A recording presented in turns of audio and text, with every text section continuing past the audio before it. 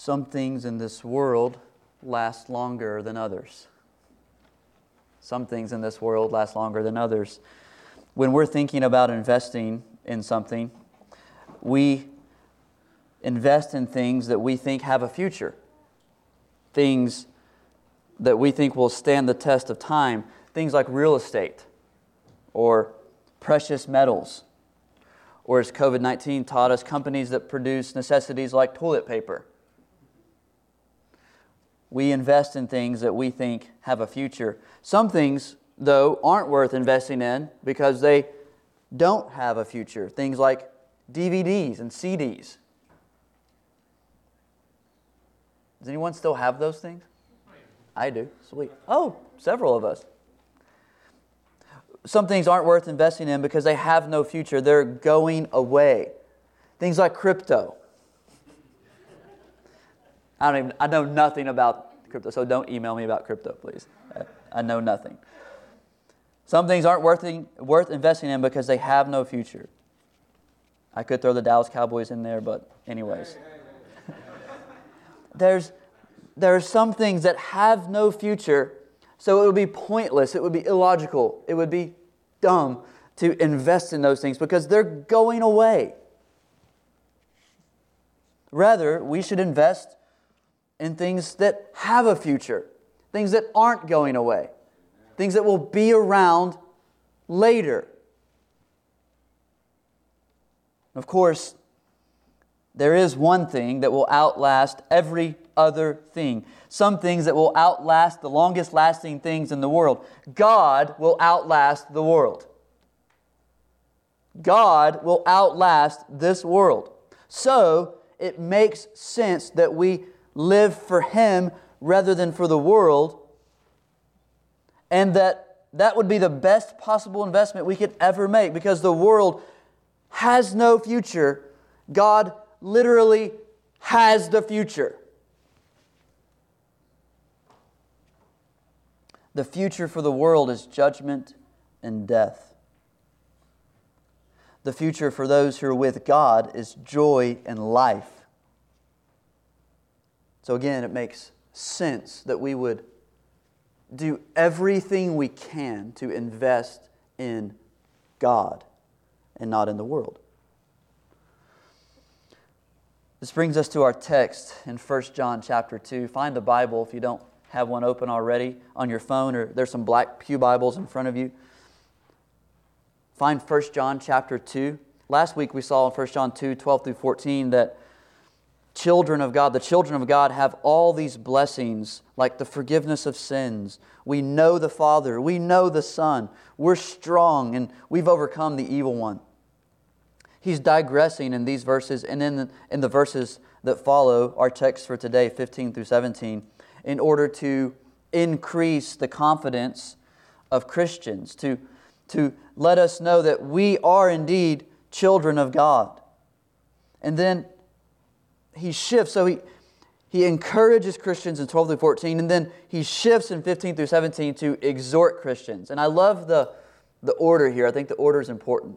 Encouragement, then exhortation. Encouragement, and then exhortation. So 15 through 17 is a command. It's a straight out, black and white, do this, don't do this. It's a command. But it follows 12 through 14, which was one of the richest passages I've studied in a long time. If you missed last week, read the passage, and then maybe look up the sermon and dig into it a little bit on your own. So he starts with encouragement. Here's who you are, Christians. Don't forget these things. This is who you are. Now, 15 through 17, here's how you should live. His point here in 15 through 17 is very, very clear and very simple. His point is that those who know God, love God, and don't love the world. He's drawing a contrast between true believers and false teachers. True believers love God, not the world, because they know that God will outlast the world. So the main point of this text is really clear and short and simple. The main point of this text is that those who love God don't love the world. That's my sermon for you this morning. Those who love God don't love the world. Those who know God and love God don't love the world. Now what John does here in 15 through 17 is he gives the command in verse 15, the first half of 15, and then the second half of 15 through 17, he gives two reasons for the command. So the command, don't love the world, and then reason number 1, 15b through 16, reason number 2, 17. That's where we're going this morning. Number 1, verse 15, the command. 1 John chapter 2, verse 15, John says, do not love the world or the things in the world. Do not love the world or the things in the world. John uses the word love 51 times in 1 John, but he only tells us one time what not to love. And it's here. Do not love the world. It begs the question, what is the world? John, what do you mean, don't love the world?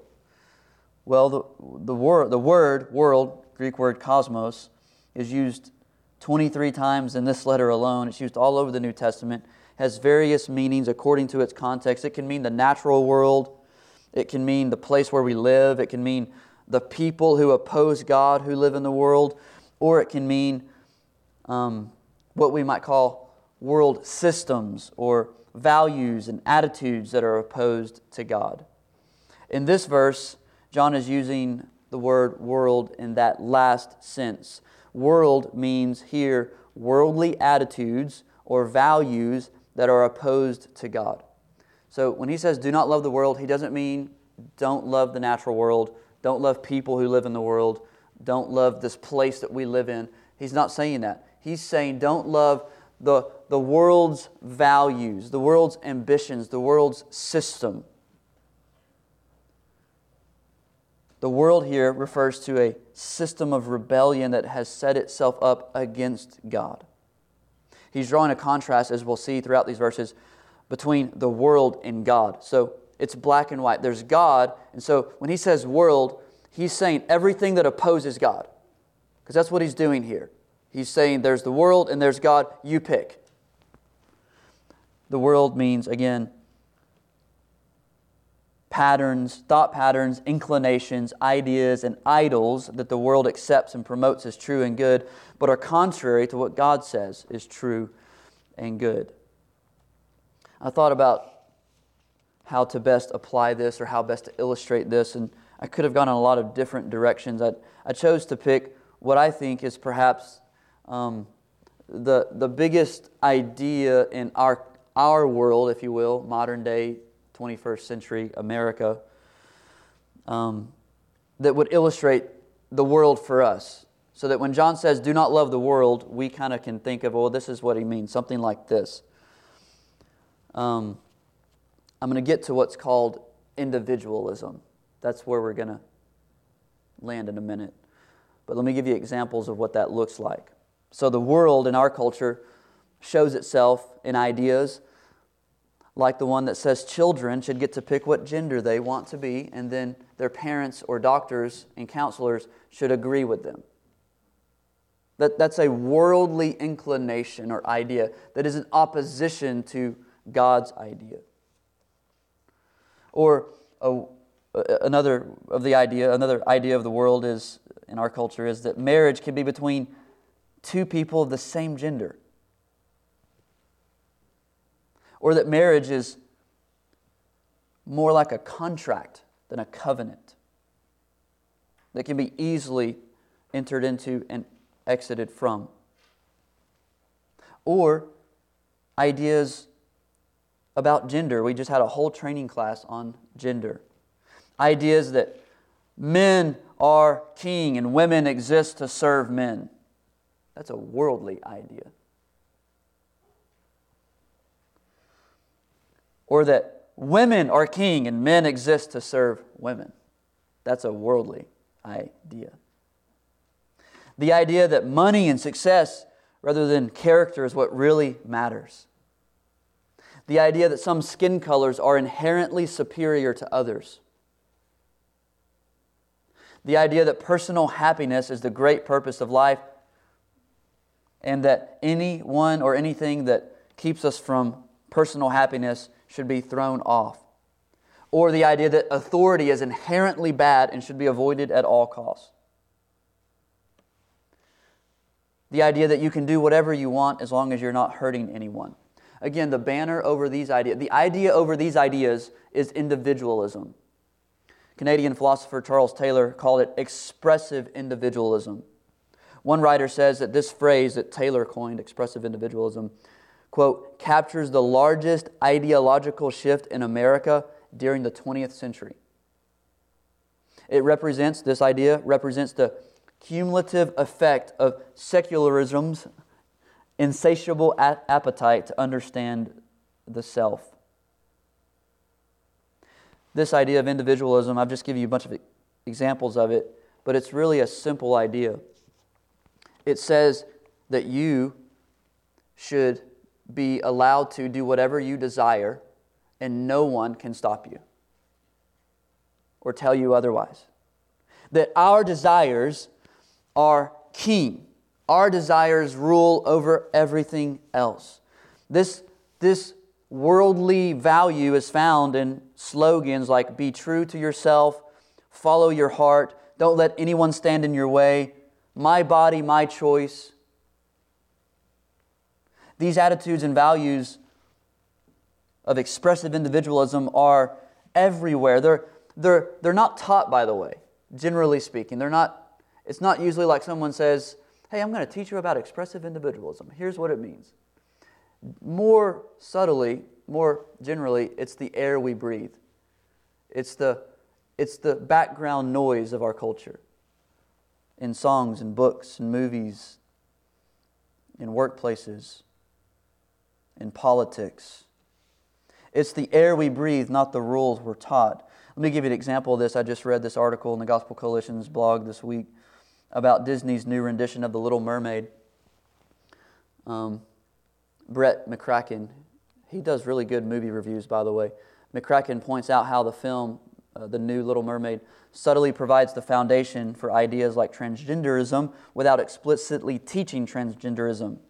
He writes, quote, "The Little Mermaid's themes have a natural appeal to the LGBT plus community. The movie versions emphasize an isolated young person who is uncomfortable in her given skin, drawn to forbidden love, and more at ease among a ragtag group of outsiders and among her own family. Ariel isn't satisfied with the boundaries and expectations placed upon her. She seeks transgression and expression on her own terms.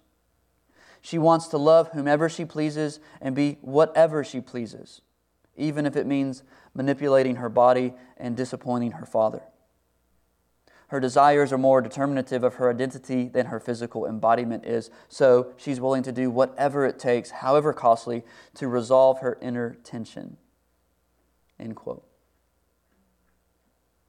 The great storytellers of our day are perpetuating ideas that seem innocuous, even inspiring.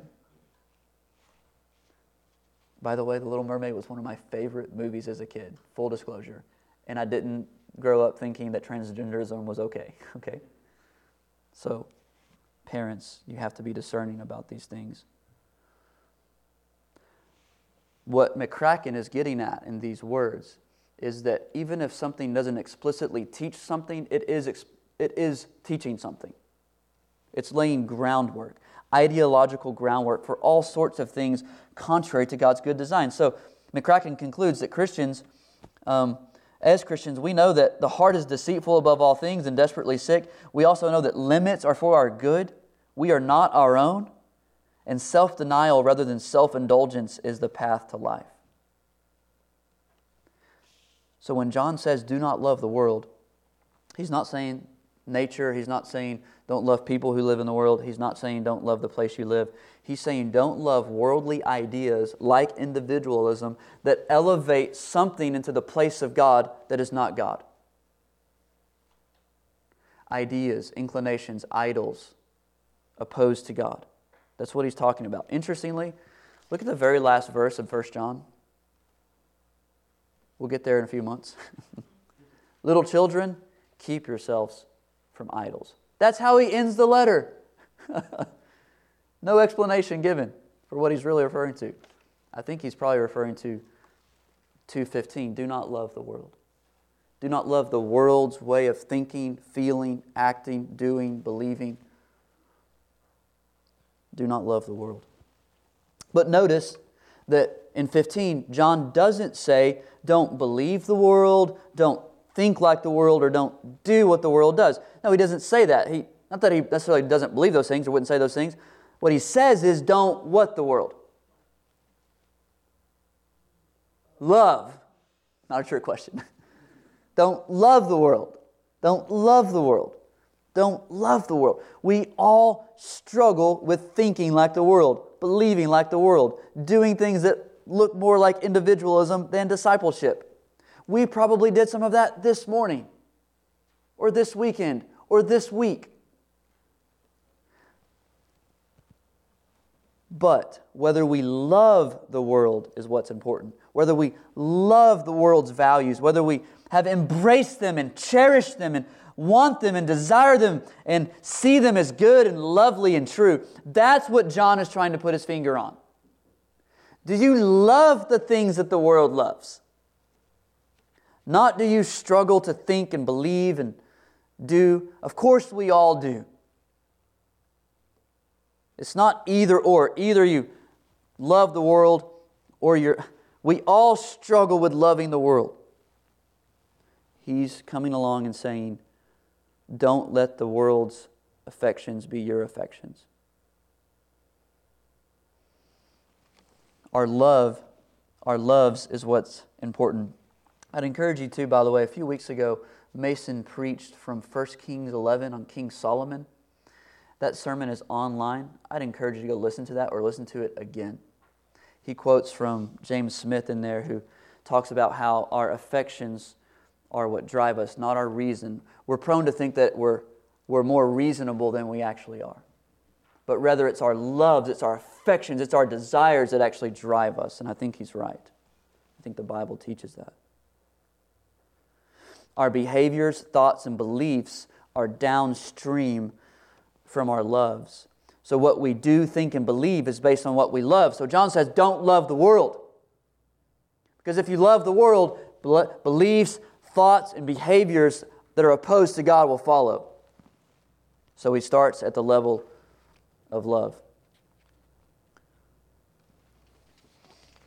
Last week I listened to Bart Barber's sermon at the annual meeting of the SBC. He pointed out how algorithms reveal our hearts. He said that our social media accounts and streaming services show us what we love. I never thought of this before. It was really interesting to think about it this way. He pointed out that what we like reveals what we love. He wasn't saying, and I'm not saying, that you should avoid all media. The question John has for us here is about what we love. Do we love the world? What do the algorithms say about what we love? Do we love what the world loves, or do we love what God loves? So that's where John starts. Do not love the world. And then he gives us two reasons for why we shouldn't love the world. Two arguments for why we shouldn't love the world. First argument, starting at the end of verse 15, goes like this. If anyone loves the world, the love of the Father is not in him. For all that is in the world, the desires of the flesh and the desires of the eyes and pride in possessions, is not from the Father, but is from the world. So he says the first reason why we shouldn't love the world is because Christians can't have two loves. You can't love the world and love God. He's so black and white here. It's scary how black and white he is. He says, into verse 15, in this conditional sentence, that the consequences of loving the world are that we don't have the love of God in us. If anyone loves the world, the love of the Father is not in him. What? That's a pretty crazy statement. If we love the world, we don't have the love of God in us. I think there in 15, love of the Father is better translated love for the Father. Because again, John's point is to draw a contrast between our love for the world and our love for God. So his point is that love for the world and love for the Father are mutually exclusive.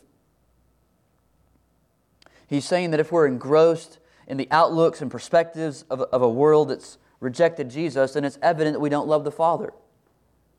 In other words, if we love the things that we love the things that got Jesus killed, if we love the system of rebellion that murdered our Savior, how can we say that the Savior is in us, that the Father is in us? This is why James later says, Do you not know that friendship with the world is enmity with God? Therefore, whoever wishes to be a friend of the world makes himself an enemy of God. This is black and white stuff. This is a line in the sand kind of stuff. This is the kind of teaching that a lot of people hear and walk away from because they don't want to pick a side. John and James, even Jesus says we have to pick a side. Jesus says, no one can serve two masters, for either he will hate the one and love the other, or he'll be devoted to the one and despise the other. So Jesus himself and his half-brother James, and John are all saying the same thing. They're saying that following God is about picking sides. We have to decide whose values we'll value, Jesus' values or the world's values. We have to decide. And as I've said throughout this sermon series, and I'll keep saying it, John isn't meaning, and I'm not meaning to say that this is all binary, that, if you love the world one time, then you're out, If you love the world or you sinned then you're not a Christian. He's not saying that. Again, he's trying to get into our hearts and help us see what's in there driving us, what affections are ruling our lives. Now he expands in verse 16, he expands on what he means by the things in the world. Did you see 15? He says, don't love the world or the things in the world. Well, what does he mean by things in the world? 16, all that is in the world, he tells us. For all that is in the world, the desires of the flesh, the desires of the eyes, and pride in possessions, is not from the Father, but is from the world. So what do these three things mean? The desires of the flesh, the desires of the eyes, and pride in... Your translation might say pride in life or pride in possessions. I think the better translation is pride in possessions. What do these three things mean? Well, the desires of our flesh are the desires inside of us of our fallen and sinful nature. Flesh generally in the New Testament refers to our sinful nature that's opposed to God. The things that we want that we shouldn't want. So, these are the desires that are driven by the world's way of thinking. The kind of desires in us that the world would say, that's okay, that's good, pursue that, think that, follow that out. My body, my choice, follow your heart, those kind of things. John doesn't mean to say that all desires are bad. He's not saying all desires are bad. Paul literally says that if you aspire to the office of overseer, you desire a noble task. So desires to serve the church, for example, are good. Desires for friendship and companionship are good and God-given. Desires for food and drink and sex and sleep are good desires. Those aren't evil desires. Those are good desires. Those aren't the kinds of things John's talking about. He's talking about internal cravings for sinful things, for things we want but haven't been authorized by God to have. These desires of the flesh are temptations that assault us from within. Things that stir us up in unholy ways. Now, then he says the desires of the eyes. So if desires of the flesh are internally motivated, then desires of the eyes come to us externally. Temptations that assault us from without, not within. It's been said that our eyes are inch-long openings on our face that cause so much trouble. Inch-long openings on our face that cause so much trouble. The temptation of our eyes is to be captivated by the outward show of things. John's saying that our eyes are drawn to or desire things that aren't good for us. Things that the world says are good, but that God says aren't good. These desires are activated by what we see. They often, not always, they often lead to covetousness wanting what someone has. Envy, which is slightly different, it's not only wanting what someone has, but despising the other person for having it. These desires of the eyes can hinder contentment in God. How many times do we jump on social media only to quickly find ourselves discouraged because someone else has something we don't? They have a relationship, they have a trip, they have a thing, they have a kid, they have a whatever they have, and we want that thing, and so we're discouraged. What we put in front of our eyes does something to our hearts, is the point. What goes into our eyes does something inside of us. Jesus said this plainly, the eye is the lamp of the body. So if your eye is healthy, your whole body will be full of light. But if your eye is bad, your whole body will be full of darkness. Remember Eve, it says in Genesis, Eve saw the forbidden fruit as pleasing to the eye. And King David saw Bathsheba bathing on the roof. And sinful desires were activated in Eve and David and me and you that culminate in destruction. So we have internal desires, desires of the flesh, externally motivated desires, desires of the eyes, and then finally, pride in possessions or pride in life. I think this refers to our boasting in our life in general, which really is what we have and what we do. Pride is boasting in what we have and what we do. You may say, well, I don't really do that. Well, that's good. I'm glad that you're not that obnoxious person who goes around beating your chest, talking about how awesome you are. Don't be that guy. Don't be that girl. But I would argue that we all do this. We just do it undercover, internally, usually, not externally. We take pride in what we have and what we do. We compare ourselves to others and elevate ourselves above others based on what we have or what we do. And what we're doing in those moments is really simple. We're looking to other things or things other than God for validation. We're looking to titles, possessions, positions, appearance, skills to establish our value. We believe the lie that our value is based on our performance, our possessions, our skills, our title. This is one reason why we'll work our hands to the bone to find our validation in anything but God. We've got to be super mom or super dad or super church member or super worker. We have to be awesome at everything. And we don't boast with our lips, but inside we are desperate for people to validate us because we aren't content with the validation that we've received already from God. And this leads to exhaustion. It suffocates our ability to truly love people. Think of it. If you're always concerned with your performance and your validation and all your stuff, then you're not free to actually see people and love them and delight in them and engage them. As I said last week, God never ties our value to our performance. God says that our value is in Him, not in our performance, not in our stuff, not in our title. Fred Rogers, also known as Mr. Rogers, had a picture in his office with a quote that said, "What is essential is invisible to the eyes." Isn't that good? What is essential is invisible to the eyes. That's really biblical, by the way, 2 Corinthians 4.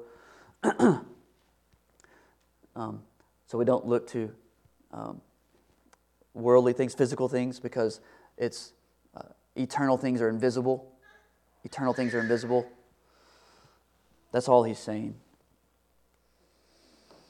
The most important things about you are things you can't see.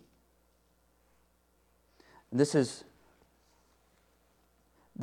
easy to believe intellectually, but I don't think many of us will really believe this until some things are stripped away. And I'm not saying I hope this for you, I want this for you, I really don't. But sometimes God has to strip things away from you. A relationship, a job, financial security, whatever it is. Where you live, your future plans. Sometimes things have to be stripped away for us to finally figure out what's actually essential. I think it's C.S. Lewis who says that God screams to us through pain.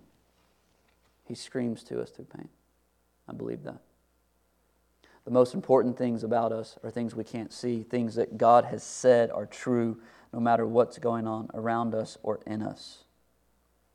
So, he says, don't boast in your stuff, in your life, in who you are and who you know and what you can do and your family and your house. Don't boast in that stuff. That's what the world does. John is saying that's the way the world thinks. That's from the world. That's not from God.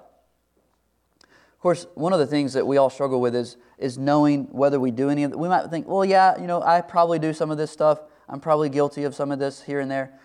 How do I really know if I'm really doing this, though? Well, the Lord has given us gifts. The Word, the Spirit, and the church. I would encourage you, be really honest with people. Maybe even this week, maybe at your small group or over coffee. What kinds of desires of the flesh, desires of the eyes, or pride and possessions are you wrestling with? Do you struggle with often? Talk to someone about that. Verbalize that. We need help to see where we're more like the world and less like God.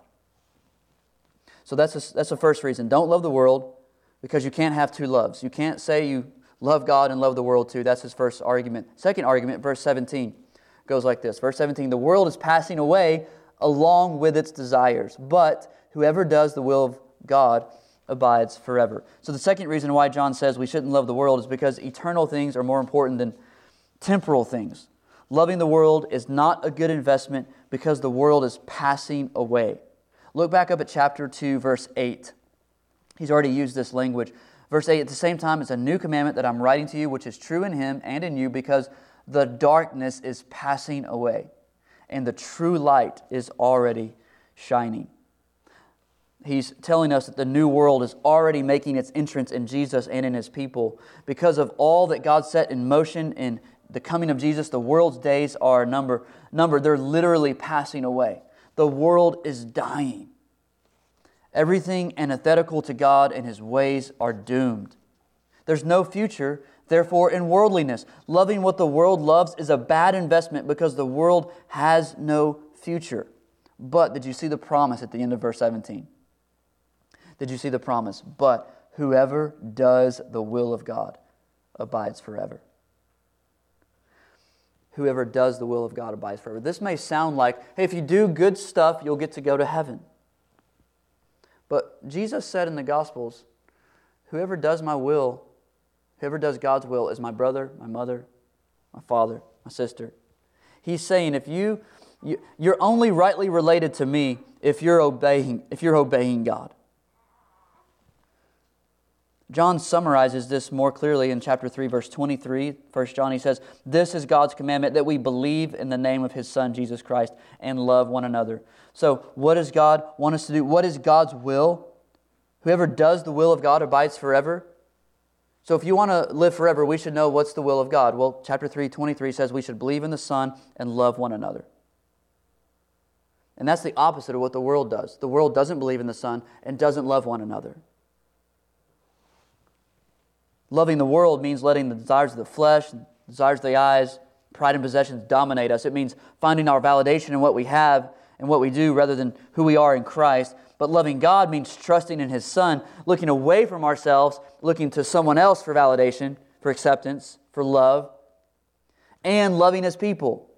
Loving God means finding our validation in what God says about us, not in our performance, and in loving the people that God loves. The world is passing away along with its desires.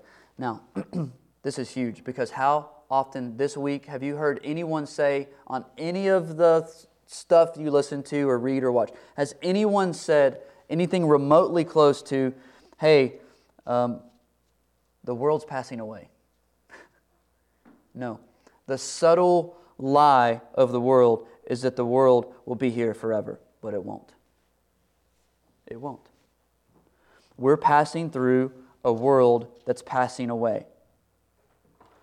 John says we shouldn't love the world because the next world is far more important than this one. John is telling us to love what will last. To love what will last. We shouldn't love the system of rebellion that this world is. Don't love the world because it's passing away. Don't love the world because if you love the world, then you don't have the love of the Father in you. But notice he doesn't say, again, he doesn't say don't love the people in the world. He says don't love the world, the system of rebellion. He doesn't say we shouldn't love the rebels who live in the system. Think of it. We're rebels too. We were, and in some ways still are, part of the system that's opposed to God. Jesus is the only reason why we're not still a rebel. In mercy, He rescued out of the darkness of the world, out of death, out of Satan's grip. He's bringing us into His kingdom, into His world. So we can go into the world. We can see the world with eyes of mercy, not eyes of self-righteousness. We can see the world with grace and love and kindness and patience and not judgment and conceit. Because we know that we also are rebels. We also have offended the God who made us. That we are rebels to the core. And the only reason we will outlive this world is because of God's kindness to us. So we can go to a world full of rebels because we know the Father's love. And we know that those rebels we're going to need more than anything else the love of the Father. So we can live in this world but not be of this world. We can love what will last because God has loved us and His love will last. Let's pray together. Father in heaven, as we move to the Lord's Supper, as we move to the table, as we consider Jesus' broken body and shed blood, Lord, help us to think carefully about where we are this morning. If we are with Christ, remind us of that, assure us of that, encourage us in that. If we are still in the world, show us that. Give us eyes to see where we are. We all struggle. We all struggle. Every day we're pulled, almost like gravity just pulls us down into the world's values and attitudes and inclinations and idols. We're so grateful for the cross that cleanses us from all our sins. But if we are part of the world at an affectional level, at a love level, if we love this world more than we love God, please help us to see that. Holy Spirit, help us to see where we are this morning as we approach the table. We pray in Jesus' name. Amen.